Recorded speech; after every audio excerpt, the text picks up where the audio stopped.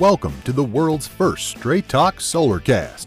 This is your go-to podcast for answers about solar.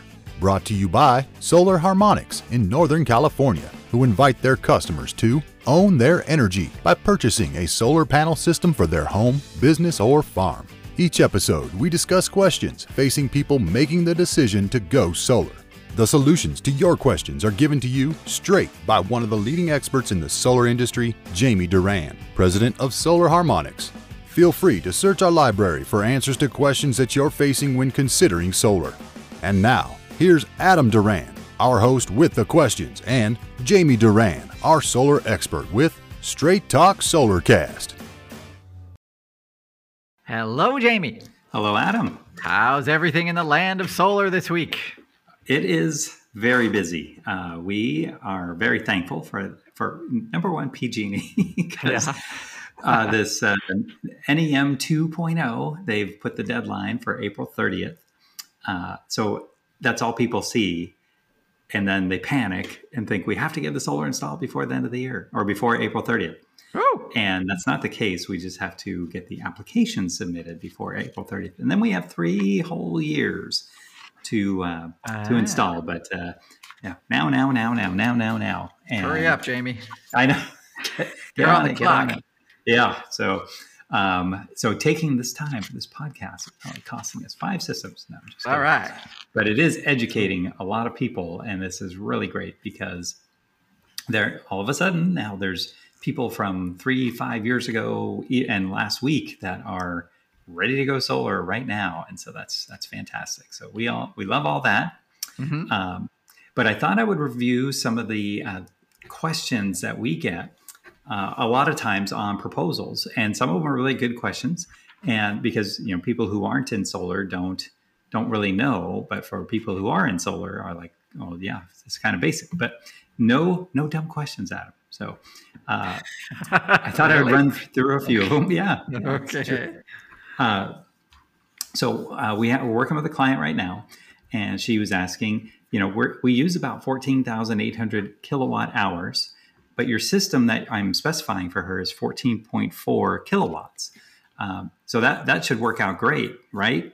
And what do you think? It should work out great. What's wrong? So kilowatts is like the number of solar panels times the wattage.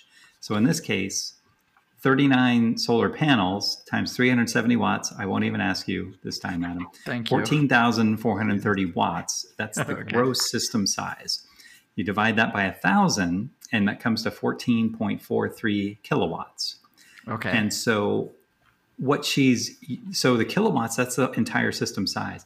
What she uses in a year, and this is what all of the electricity companies bill on, is the amount of kilowatts in an hour that is being used. So a kilowatt hour. So the usage is kind of a time measurement. And the system size is like the instantaneous, best case, perfect world scenario of output of the system. Are you? Yeah. So what she's using. Okay, good. I gotcha. So a 14.43 kilowatt system is actually based on her location, the direction of the panels, the efficiency of the system, and a bunch of other factors, but mainly her location is going to produce nearly 20,000 kilowatt hours for her system. And if she's using 14,000 or so kilowatt hours, how much extra does she have? A lot. Yep. About 6,000 kilowatt hours. All right. So she is also planning 2 electric vehicles, which is excellent. Solar, driving on solar. So that's going to use another 5,000 kilowatt hours. So we're going to give, she should have about 1,000 extra based on her location. So that's kind of the difference between a kilowatt, the kilowatt system size, and the kilowatt hour usage. Okay. Got it? Okay. Yeah, good. I got it. Okay. Her next question was, she's looking at other companies. I can't believe it, but it's true. Some people don't. Yeah, they get other quotes, which is fine. Sure. So this other company said we could, based on her roof, they could only fit 26 panels on her roof, and we fit 39, and I think we have room for more as well. But she was saying, based on their evaluation that she has too many vent pipes in the way, and that would prevent them from installing solar. And so it's different in other states, but in California, we do have to leave 3 feet of space at the top of the roof for fire safety. And we're supposed to leave 3 feet on one side, either left side or right side, so the firemen have a path up to the top of the roof if they need it. And so we're able to install on one side or the other. And it doesn't, we don't want to install over vent pipes, but there is a roof jack that we can use that we cut the top of the vent pipe. It's not all vent pipes, of course, but some of them we can. And then we put this roof jack on that ports the function of say the bathroom vent to the top of the solar array or to the side of the solar array. And that allows us to use that space, and it removes any shading, which is great. And it makes a much nicer looking solar array. So it doesn't work on every type of roof vent, but it is very helpful. It's a really good innovation. And so I'll give them a free plug. It's called solarroofjack.com for all their solar installers out there. Please use it because it makes the installs so much better. And on a south facing roof, one solar panel makes a huge difference in the amount of solar output. So we really like those guys. That sounds cool. That's a cool. It is. It's very cool invention. It is, but I mean, it's like everyone when we put them on, they're like, I guess I could have thought of that, huh? But they're patented and everything, and they've been around for a long time. So we definitely appreciate, and they're not that expensive either, which is really great because they could certainly charge a lot more, but I hope they don't. But anyway, so we are able to fit 39 panels on. And so it turns out that the other company was using a much larger solar panel. And most people don't know that solar panels come in all different sizes. And so some of them are, in general, 3 foot by 6 foot. And some of them are about 3.5 foot by 5.5 foot. So they're more square looking. And then some of them are, 70 inches. So, nearly 6 feet tall. And anyway, so there's all different sizes. And if a company is using a commercial solar panel, those ones are 21 square feet. And so I think that's what we were comparing to. So we're using a residential one that has a little bit more flexibility because it's only 18 square feet compared to a commercial one, which was 72 cells or 21 square feet. So they couldn't fit as many onto the roof, but we have way more output. So that's fantastic. Okay. And then the next question is, we generally recommend a string inverter system with a solar optimizer. And lots of people really prefer a microinverter. And we are happy to do either. I will say that the string inverter has a higher efficiency of the energy conversion. And what that means is the solar panels capture direct current energy. And then the solar inverter will invert that energy into alternate current. And the inverter that we use is at a 99% efficiency. So almost all the power it captures is inverted into usable power and back to those kilowatt hours. Okay. And with the solar optimizer, it will level out the voltage of the solar panel. But it also makes it so each panel is independent from the others. That's a big deal because as shade hits one panel, it won't affect the production of the others. So we get a really big solar harvest. And then that big solar harvest is more efficiently turned into alternate current.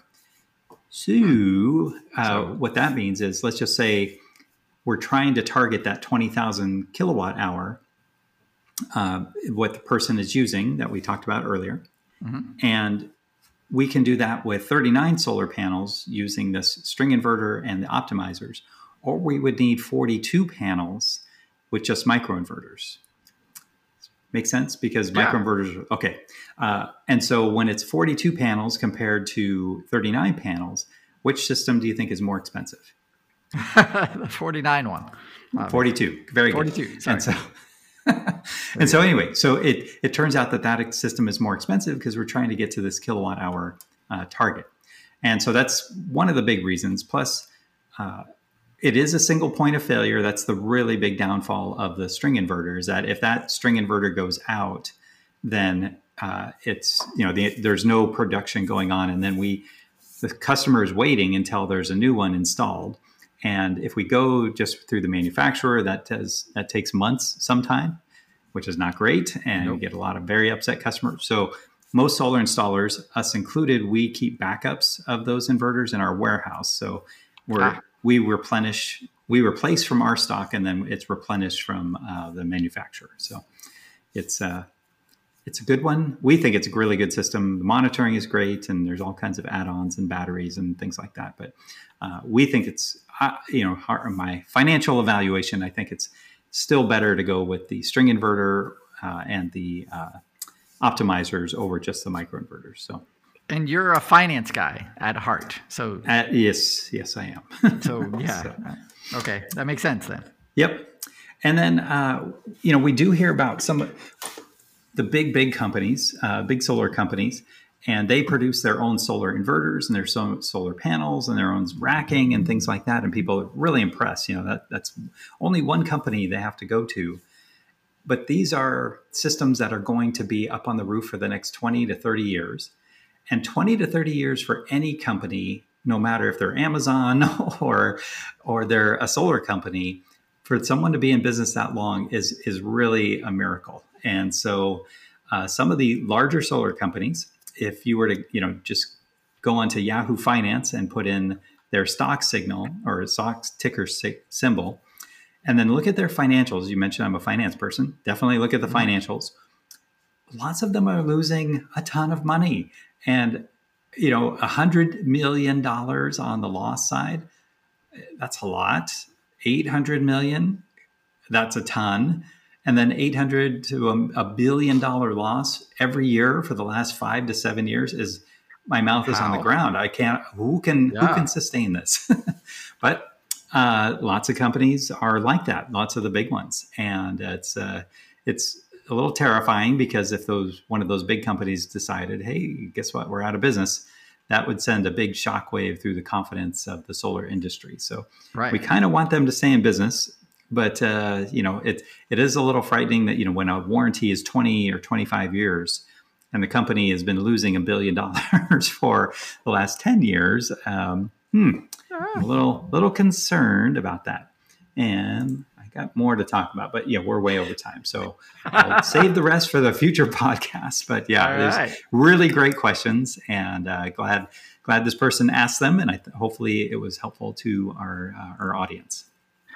I imagine you have at least 40 or 50 questions back there that you're asked all the time. Well, and then we, on every proposal I send out, it's like, hey, check out Straight Talk Solarcast, and people do, and people are. The feedback we're getting is amazing. It's really fantastic that we've helped lots and lots of people with their solar, and so we're really thankful about that. And you are correct. I have plenty more that we could talk about, and we will. Man, great. All right, we're going to wrap it up there. Thank you for taking another 10 minutes out of your week to join us in the land of solar with our expert, Jamie Duran. If you have a question for an upcoming episode, you know what to do. You can go to our Facebook page. It's Straight Talk Solarcast. Send us a message through there. If you'd like to listen to a library of our past episodes, you can go to our website, solarharmonics.com. Click on the podcast link at the top of the page, and you'll be taken to our library of our past episodes. Lastly, if you have a friend considering going solar, this is a great podcast to recommend to them, because it will answer all of their questions so they can make the best financial choice for them in their specific situation. What better friend, we always ask, is there than that? I don't know. We'll see you next time, everybody. That's all for now. Thank you for listening to this episode of Straight Talk Solarcast with solar expert Jamie Duran. Join us each week for more answers to your solar questions. Speaking of questions, got some? Email us at solarcast@solarharmonics.com, and we'll be sure to give you an answer in an upcoming episode.